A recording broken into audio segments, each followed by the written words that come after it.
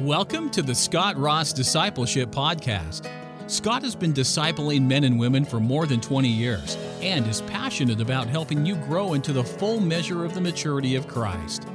Grab your Bible, something to write with, and your favorite warm beverage, and let's listen as Scott takes us deeper in our walk with God.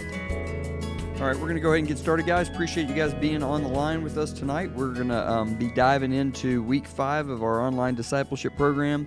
This week, we're diving into week 5, and we are in the book, How to Study Your Bible, and we are going into the second week of learning about interpretation, and it is chapter 5 entitled, It's All Greek to Me. And what we're going to learn this week, and what we talked about in the book that you were reading this week, is something known as word studies. So for those of you who aren't familiar, the Bible is actually not one book. It's 66 books. It's divided into two halves, the Old Testament and the New Testament.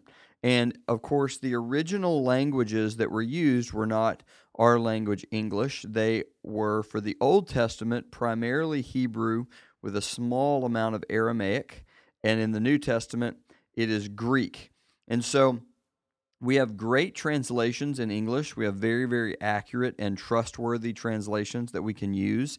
But it's very helpful in Bible study to do word studies and understand what was the original language, because there's always nuance and meaning that you cannot immediately translate from one language to another directly within a single word. And so it's always very helpful to figure out what was the original language saying. And so when we get into the interpretation section, we want to be able to do word studies. Now, what I'm going to do now is I'm going to share my desktop, because I'm going to share with you guys an online tool that is going to help you a lot. And it is this tool right here called blueletterbible.org, blueletterbible.org.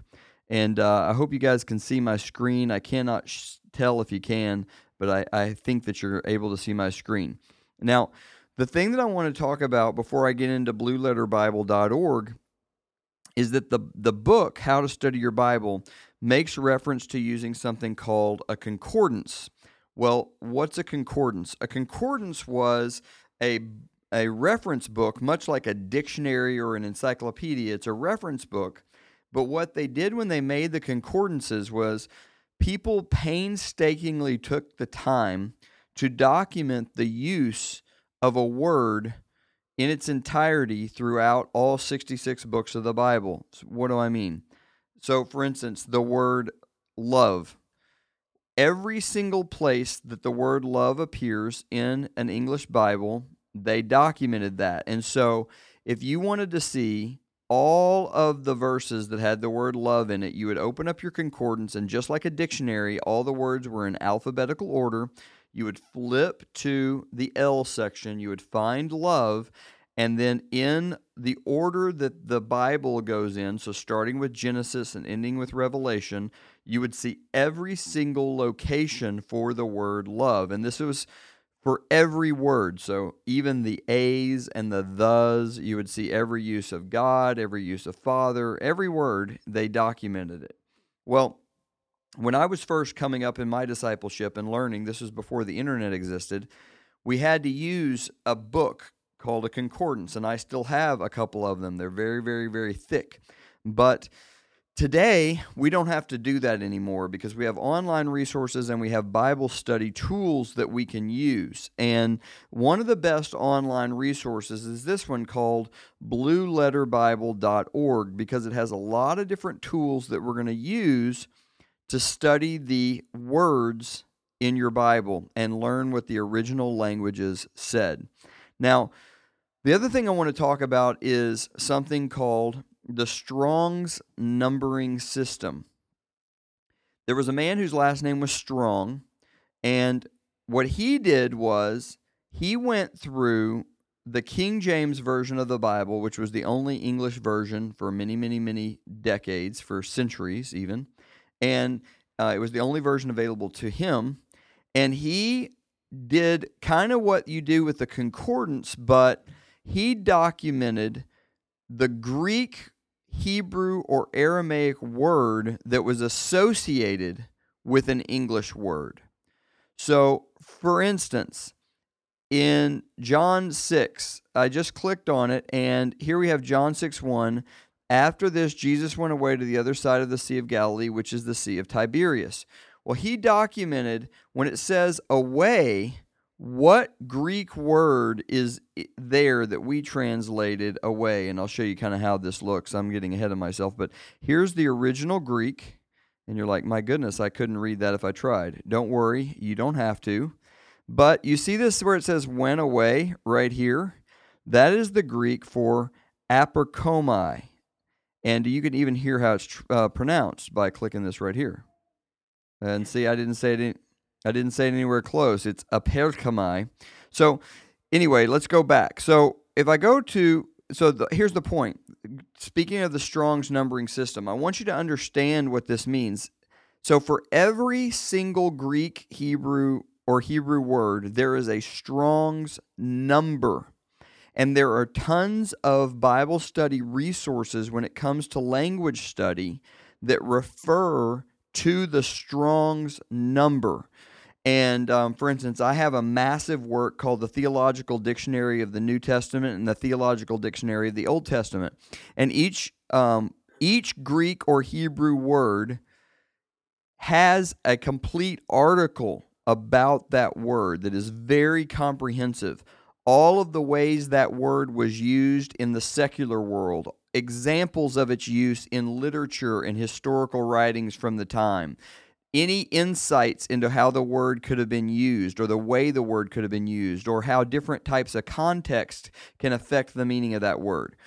Well, when you want to find that article in that resource, you need to know the Strong's number to look that up. So this is not something you really need to understand right now. And again, the blueletterbible.org website is going to make it where you don't need to know the Strong's number every time. But I wanted you to understand what we're talking about or what somebody may be talking about when they mention the Strong's number or when you see that written in some commentary that you read or some Bible study resource that you read. So let's talk about what you're going to do to study a word in blueletterbible.org. So the example I would give is John 6:35 is the one I wanted to talk about, and we're going to do it in the ESV. Now let me just say one other thing about this. The Strong's number only applies to the King James Version and the New American Standard, which is this right here, NASB. Now, what Blue Letter Bible has done is they've done the work to create the equivalencies for these other translations. But the reason that it only applies to KJV and NASB, or originally did, was that the King James Version, again, was the only Bible that existed when Strong did his numbering. And when they did the New American Standard translation, they made sure to do it exactly in alignment with the Strong's numbering system. So every word in the NASB has the exact same number as it would have had if it was in the King James Version. And so that's why those two were originally the only ones that the Strong numbering system applied to. So we're going to do ESV, and we click this right here, and it takes us right here to John 6:35. Now, Jesus said to them, I am the bread of life. Whoever comes to me shall not hunger, and whoever believes in me shall never thirst. So now what we can do is if we click on the link to this verse, it's going to take us to the Greek. So here you have John 6:35 in its original Greek. And then down below, you have the order of the words. So Jesus said to them, I am the bread of life. He who comes to me will not hunger, and he who believes in me will never thirst. There it is. But you can see that for every word in English on the left column, there is the word in Greek on the right column. This is known as reverse interlinear, by the way. If you did it in interlinear form, it would simply be exactly as it is in the Greek. See how said is the first word in Greek? But we don't understand the phrasing, said to them, Jesus, I am. said to them, Jesus, I am the bread of life. That doesn't make sense. So we use the reverse interlinear because it puts it into the right order for us as an English reader. So let's say we want to know what this word life is. Well, here it is, Zoe. And notice that the Strong's number is G222. So now we know it's Zoe, we know it's Strong's, but that it really doesn't tell us much about the word in Greek. It just tells us what the word is and what its Strong number is. So now we can click on this link right here, and that will take us to a little article on the word Zoe. We know that it means life, the state of one who is possessed of vitality or is animate, every living soul, of the absolute fullness of life, etc., etc. Here we have Thayer's Greek lexicon, which is a famous Greek lexicon that you don't even have to pay for. And it shows where a lexicon does is shows where that Greek word is used in other places. So here we see that it's 1 Peter 3:10, Hebrews 7:3 and 16, etc. And you have, again, this is also provided for you by Blue Letter Bible. So here in Matthew 7:14, for the gate is narrow and the way is hard that leads to life. That's the same Greek word, Zoe. Matthew 18:8. If your hand and your foot cause you to sin, cut it off and throw it away. It's better for you to enter life, crippled or lame. Same Greek word, so forth and so on. And there's a lot of tools out here that you can search through. Here's that Theological Dictionary of the New Testament reference. You have a Vine's Expository Dictionary reference. Zoe, life, living, lifetime, life-giving. The English zoo, as in zoology, comes from this word, is used in the New Testament of life as a principal life in the absolute sense, life as God has it, that which the Father has in himself and which he gave to the incarnate Son to have in himself. John 5:26, and which the Son manifested in the world, 1 John 1:2. So this is an article written about the Greek use of Zoe in Scripture. So I know that might sound complicated, but it's actually quite simple. Let's just review again. You're studying a line in Scripture, and you want to know what the Greek actually says. So we go to John 1:1, very famous verse. We go to the English Standard Version. We click there. Here it is. In the beginning was the Word, and the Word was with God, and the Word was God. Let's click that and see what's happening here. So the beginning, this is the Greek word. The Word, the Logos, which is a very famous word to study. And the Word, the Logos, was with God, Theos. And the word Logos was God, Theos. So we can click, what does this word Logos mean? We click on the Strong's number, G3 506, and here's everywhere we see that word used throughout the New Testament. We can go up here and click on this Vine's Expository Dictionary entry, and it's got a whole bunch of information here about that.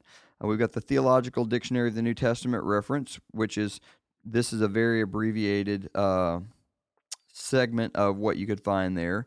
Other synonyms in Greek, etc.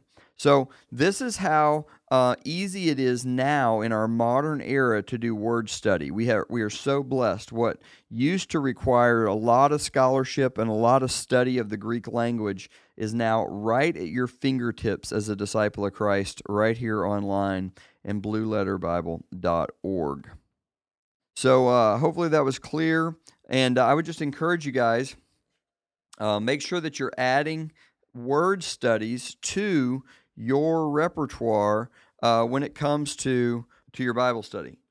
Let's talk about John chapter 6. What'd you learn about the bread of life this week? When is this taking place? When is this whole discussion taking place? We have a specific reference to time. Look at verse 4. What's it say? The Passover. So what happened at the Passover? What is Passover about? What happened was the children of Israel were enslaved in Egypt, and Moses had gone to the Pharaoh and done what God had told him to do. He spoke for the Lord and said, "Let my people go." 9 plagues in, the Pharaoh's heart was still hardened, and he was not willing to relinquish. And so the final plague, the warning was that the Spirit of the Lord would enter Egypt, and that the angel of death would take the firstborn child of every home. And the only homes that would be exempt would be those that had slaughtered a spotless lamb, had dipped hyssop into the blood of that lamb, and had coated the door frames of the house with blood. And when the angel of death crossed or passed over those doors, he would not enter. He would pass over that home, and the firstborns would be spared. Well, there's a lot of symbolism there that's giving us an image of what's going to happen when the Messiah shows up, because the Messiah would be the spotless lamb, and it would be his blood that would cause eternal death to pass over someone, that the death would not apply to those that were covered in the blood of the lamb. And so it's very interesting that it's at the time of Passover that we have this discussion taking place where Jesus is telling them that he is discussing the bread of life. So what kind of spurs this discussion of bread and the bread of life? In John 6:1, after this, Jesus went away to the other side of the Sea of Galilee, which is the Sea of Tiberias, and a large crowd was following him because they saw the signs that he was doing. Here again, we have the theme that we've talked about the last several weeks of the signs that he was doing on the sick. So we get some indication here that Jesus' ministry is starting to come into blossom. People know who he is. He's no longer an unknown quantity out here in the Galilean area. And Jesus went up on the mountain. And I can't wait for you guys to go to Israel, because you'll see this area is not flat by any stretch of the imagination. It boggles your mind. For my entire life, when I pictured Israel, I just pictured this flat desert. And there are parts of it that are like that, but not here. This is a very, very mountainous region. In fact, I'll post on the Discipleship group Facebook page a picture of me standing on top of one of the mountains that it's not the one, but it's indicative of what one of these mountains would have looked like that Jesus would have gone up upon. So Jesus went up on the mountain, and there he sat down with his disciples. Now the Passover, the feast of the Jews, was at hand. Lifting up his eyes then, and seeing that a large crowd was coming toward him, Jesus said to Philip, "Where are we to buy bread so that these people may eat?" And he said this to test him, just as you just mentioned, for he himself knew what he would do. Philip answered him, 200 denarii worth of bread would not be enough for each of them to get a little. One of his disciples, Andrew, Simon Peter's brother, said to him, "There's a boy here who has 5 barley loaves and 2 fish, but what are they for so many?" And Jesus said, "Have the people sit down." Now there was much grass in the place, so the men sat down, about 5,000 in number. A little quick note. Most scholars believe that what we're looking at is a crowd of at least 12,000 people. And they say that just knowing statistically what the population looked like, and the fact that we're only numbering the men, and the women would have been with the men most likely, or many of the men would have had their wives with them, or their mothers or sisters, women that they were responsible for. And then, of course, they would have had children. So if there's 5,000 men, we can count on there being at least that many women. That's 10,000. And then there's going to be children involved. So being very conservative, we're looking at 12,000 people. So it's funny that we have historically said Jesus fed the 5,000. He didn't feed 5,000. He fed every single person, of which 5,000 were men. Verse 11, Jesus then took the loaves, and when he had given thanks, he distributed them to those who were seated. So also the fish, as much as they wanted. And when they had eaten their fill, he told the disciples, "Gather up the leftover fragments, that nothing may be lost." So they gathered them up and filled 12 baskets with fragments from the 5 barley loaves left by those who had eaten. When the people saw the sign that he had done, they said, "This is indeed the prophet who is to come into the world." Perceiving that they were about to come, Perceiving then that they were about to come and take him by force to make him king, Jesus withdrew again to the mountain by himself. It continues on, and Jesus walks on water. And then down starting in about verse 22, really verse 26 is where we get this discussion of the bread of life. So let's think about what we learn. Let's look for all of our references to the word bread. So starting in verse 23, we have our first reference here, since up above, and it says, "Other boats from Tiberias came near the place where they had eaten the bread after the Lord had given thanks." The next place we see the word bread is down in verse 30. They said to him, "Then what sign do you do that we may see and believe you? What work do you perform? Our fathers ate the manna in the wilderness, as it is written, he gave them bread from heaven to eat." And then we have the next one is in the very next verse. Jesus said to them, "Truly, truly, I say to you, it was not Moses who gave you the bread from heaven, but my Father gives you the true bread from heaven. For the bread of God is he who comes down from heaven and gives life to the world." So, what is the bread that is talked about here in John chapter 6? Jesus is the bread. We're going to see throughout John that these metaphors for Christ, metaphors that Christ gives us himself. Last week in chapter 5, we saw that Jesus was the water. He was living water. Now we're going to see that he's the bread of life. We're going to see that he's the light of the world. I want you to start looking for these metaphors and analogies because they all have great significance and meaning and go towards John's purpose, which is John 20:31, which is he has written these things so that you may believe that Jesus is the Christ, and in so believing may have life in his name. When the first century Jew, they understood the significance of the water. They understood the significance of light. They understood the significance of bread. As we see here, this reference is at the Passover time. Bread was involved there. They were to make unleavened bread when on the first Passover that ever happened. On that night in Egypt, they were to make unleavened bread. And the reason it was supposed to be unleavened is it was a sign of the haste with which they would have to pick up and move.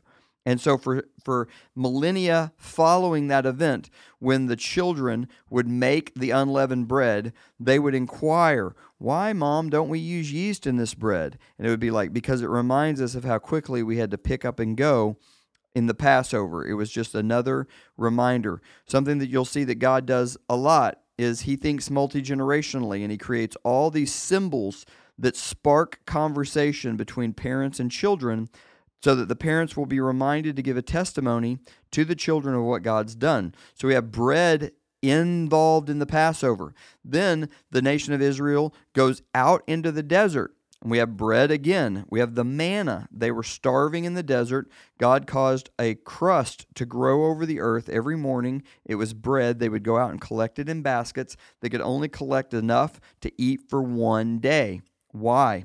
Because it was a symbol that the ultimate bread was still to come. They could not get their fill of the manna, but the bread that would satisfy eternally was still to come.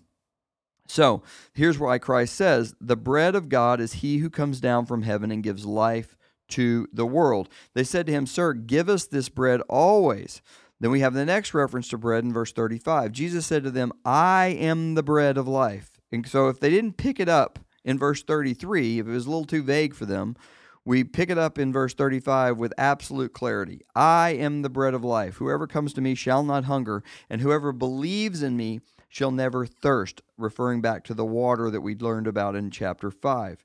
Next reference to bread is verse 41. "So the Jews grumbled about him because he said, 'I am the bread that came down from heaven.'" By the way, again, people who are the conspiracy theorists who say that Christ never tried to claim he was God, He never tried to claim he was the Messiah. This was all made up later.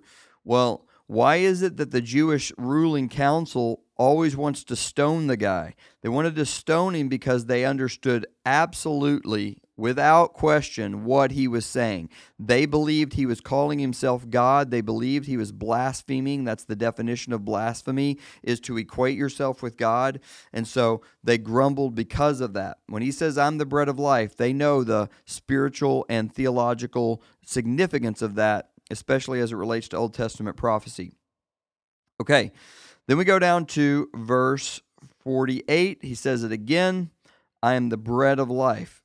Verse 49, your fathers ate the manna in the wilderness and they died. This is the bread that comes down from heaven so that one may eat of it and not die. I am the living bread that came down from heaven. If anyone eats of this bread, he will live forever. And the bread that I will give for life of the world is my flesh. So here we get into him starting to allude to his disciples that he's going to perish, that he is not going to be the conquering military hero that many of the Jews had expected in a Messiah. We see the next reference to bread in verse 53. Let me ask you, did anybody pick this reference up? Does anybody know where the reference to bread is in verse 53? Truly, truly, I say to you, unless you eat the flesh of the Son of Man. So flesh there is not the word flesh that we see in other places in Scripture where it talks about flesh in a sinful way, like the flesh versus the spirit. Here, he's talking about the bread of life. Flesh here is a synonym of the bread we've been discussing earlier. So in verse 54, whoever feeds on my flesh, or could say, bread, and drinks my blood has eternal life, and I will raise him up on the last day. For my flesh, again, bread, is true food. Again, verse 56, whoever feeds on my flesh, another synonym for bread. So, what is Jesus saying here? Are we supposed to be cannibals as Christians? I mean, what's going on? We eat and drink of his death on the cross. Now, this is very interesting. By the way, historically speaking, in one of the ways that Christians were disparaged in the first 2 or 3 centuries was that they used this language of Christ all the time. And of course, we have the Lord's Supper where we, say, this is my body, take this in remembrance of me. This is my blood, drink this in remembrance of me. And we have that given to us in the book of Acts. They used to disparage Christians by saying that Christians were cannibals because they keep talking about eating flesh and drinking blood. But there's no such, we didn't mean anything of the sort, did we? Of course, what we meant is that we, as our sustenance, rely on his sacrifice. Now, I want you to really internalize the depth of what we're saying. How much do you rely on actual bread and actual water? How long could you go without food? How long could you go without water? Isn't there, without you even consciously thinking about it, a deep, deep trust in food and water to sustain you and cause you to be able to live? Well, of course. Well, for the Christian, see, the pagan, they eat bread that won't satisfy, that will only allow them to last a little while, and then, as it says in verse 49, they're going to die. But for the Christian, our bread, our very bread, our water, is not things that will only last a little while. Our bread, our water, our sustenance is the sacrifice of Christ. That is what sustains us. That is what we rely on. That is where our trust is placed. And for us as Christians, we have to ask ourselves, really, what is providing sustenance for me? Once again, This isn't to try to take some naive perspective that we don't actually have to eat real bread or drink real water anymore. That's not what he's saying here. But spiritually speaking, and philosophically, if you think about what am I really counting on to get me through, it is no longer earthly bread and earthly drink. It is Christ himself that is our sustenance. So let's move on to the next question, which is, what'd you learn about being raised up on the last day? Well, let's just ask it this way. Where do we see this word raised? Because let's do some observation. Let's observe what we learn about being raised from wherever we see that phrase. Can somebody tell me where the first place is that you see raised? I will tell you that it is John 6:39. John 6:39. So let's go there. It says, "And this is the will of him who sent me, that I should lose nothing of all that he has given me, but raise it up on the last day." And then verse 40, we have it again. "For this is the will of my Father, that everyone who looks on the Son and believes in him should have eternal life, and I will raise him up on the last day." So what do we see there? Well, I don't think he's talking about judgment, because these are the people that have trusted in him. Now, there is a different kind of judgment that Christians will face. We won't face the white throne judgment. Yeah, well, so here's so that's really good insight. And again, I want to just encourage you, let's not overthink things when we're doing our observation. Let's not try to get hyper esoteric or spiritual about it. Let's just say, what does this say to me? It tells me a couple things. That starting in verse 39, this is the will of him who sent me.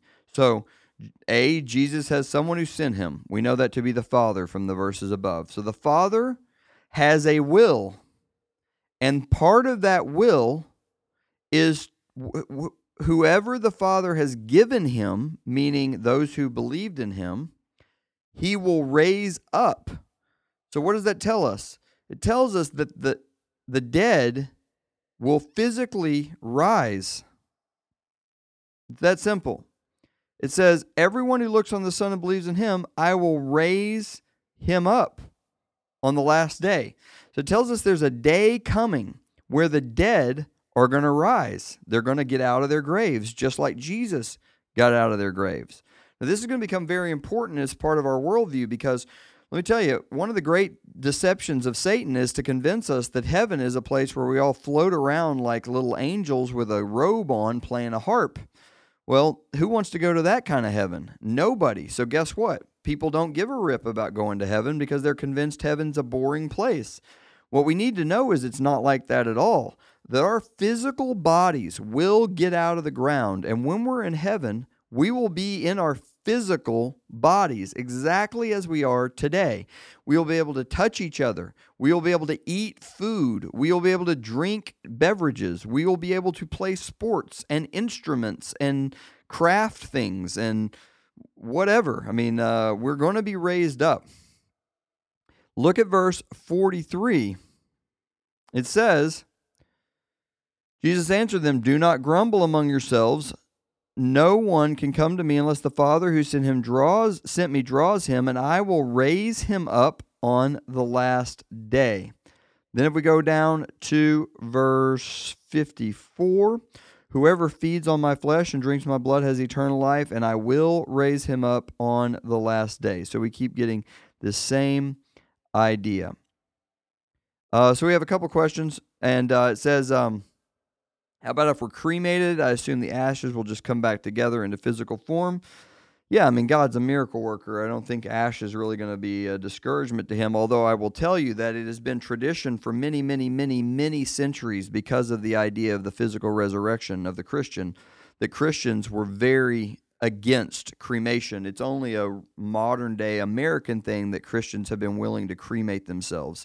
Now, again, I don't think theologically it matters, but I will just tell you, traditionally for 2,000 years, Christians would not burn themselves because they expected their bodies to get out of the ground. So Yeah, but again, if God can make us in a word, he can cause our ashes to come back together. So if you know people have been cremated, don't let that cause you to panic. And if you're like dead set on being cremated yourself, I don't know that I would worry about that much either. I personally am not going to be cremated, but whatever. Then Dawn says, when we first die prior to the rapture, we will reunite with the body when we rise up. Absolutely. That's exactly right. So if we die before, the second coming, we will go to heaven, but it will be a temporary heaven. It won't be the ultimate heaven. The temporary place is the place that our ancestors are now. Like in Hebrews, it tells us that we have a great cloud of witnesses that are watching our every move and are cheering us on in this Christian life, wanting us to run the race in such a way that we win the prize. We have the Hall of Fame, the Faith Hall of Fame, people like Moses and Noah and so forth that are sitting there. So we know that they're in heaven now, but they're not with their bodies yet. But that day will come. Last thing, and then we'll wrap up. How does somebody come to the Father? Exactly, through Christ. Specifically, what does that mean? Does that mean you serve in Sunday school? So we're trusting in the finished work of Christ on the cross. We're trusting in his death. As it's being referred to here, he's mostly referring to his death here, but of course we know that it's also his resurrection. But we're going to trust in, his body, his blood for eternal life. So last thing is, what are your takeaways from John chapter 6? I mean, how can you apply this to your life? Everything that God does, he does with a purpose. So if you think back, we're going back 4,000 years to get to the manna. And yet, he was already thinking about Christ at that moment, and Christ being here with his disciples, doing what he's doing in this chapter, even then. Karen mentions that people scattered when it got a little weird. Jesus talking about eating the flesh and blood and all that. Yeah, you're absolutely right. I mean, Jesus was a controversial figure, and he never backed away from any of the controversial things that he might want to say. And absolutely, when he starts talking about this, people weren't sure that they wanted to stick around. One thing that I think is interesting is that in verse 70, it says, Jesus answered them, "Did I not choose you, the 12, and yet one of you is a devil?" And he spoke of Judas, the son of Simon Iscariot, for he, one of the 12, was going to betray him. We're really early on here, and already he's pointing out what Judas is going to do. And in spite of that, Judas still does it. Isn't that interesting? I also think it's interesting that they're like, man, we could spend a whole bunch of money and still not have enough to feed these guys. And they weren't even considering that they've seen him turn water into wine. They've seen him heal the sick. They've seen all these amazing signs already, and they still don't get it. They're still thinking, so many people, no way to feed them. We don't have enough money. Sorry, I guess we're going to need to make them mad or whatever. It didn't even occur to them that Jesus could be the one to pull it off. And I think that we oftentimes get like that as well. We lose sight of that we have a miracle-working God. His job is miracles. His very nature of everything he does is to perform miracles. And we look to earthly solutions, and the earthly solution's not there. We think, well, there's just no shot. Well, of course there's a shot, because it's God, and he controls everything. He owns the cattle on 1,000 hills. He can provide in any way that he wants. So, great lesson. All right, guys. Well, with that said, I hope this has been valuable. I appreciate you guys being flexible on the time today, and we will be back together next Tuesday at the right time, guaranteed, and we'll continue on with the study. Till then, guys, God bless you. I'll talk to you next week. Bye-bye. Thanks for listening. We pray this has been edifying. If you've enjoyed the show, please give us a shout out on your favorite social media platform. Scott's username on Twitter, Facebook, and Instagram is Scott Ross Online. That's Scott Ross Online, all one word. Also, please remember to go to scottrossonline.com to subscribe, catch up on past episodes, and discuss what you've learned with others. Until next time, continue to walk in a manner worthy of the gospel of Christ. God bless you.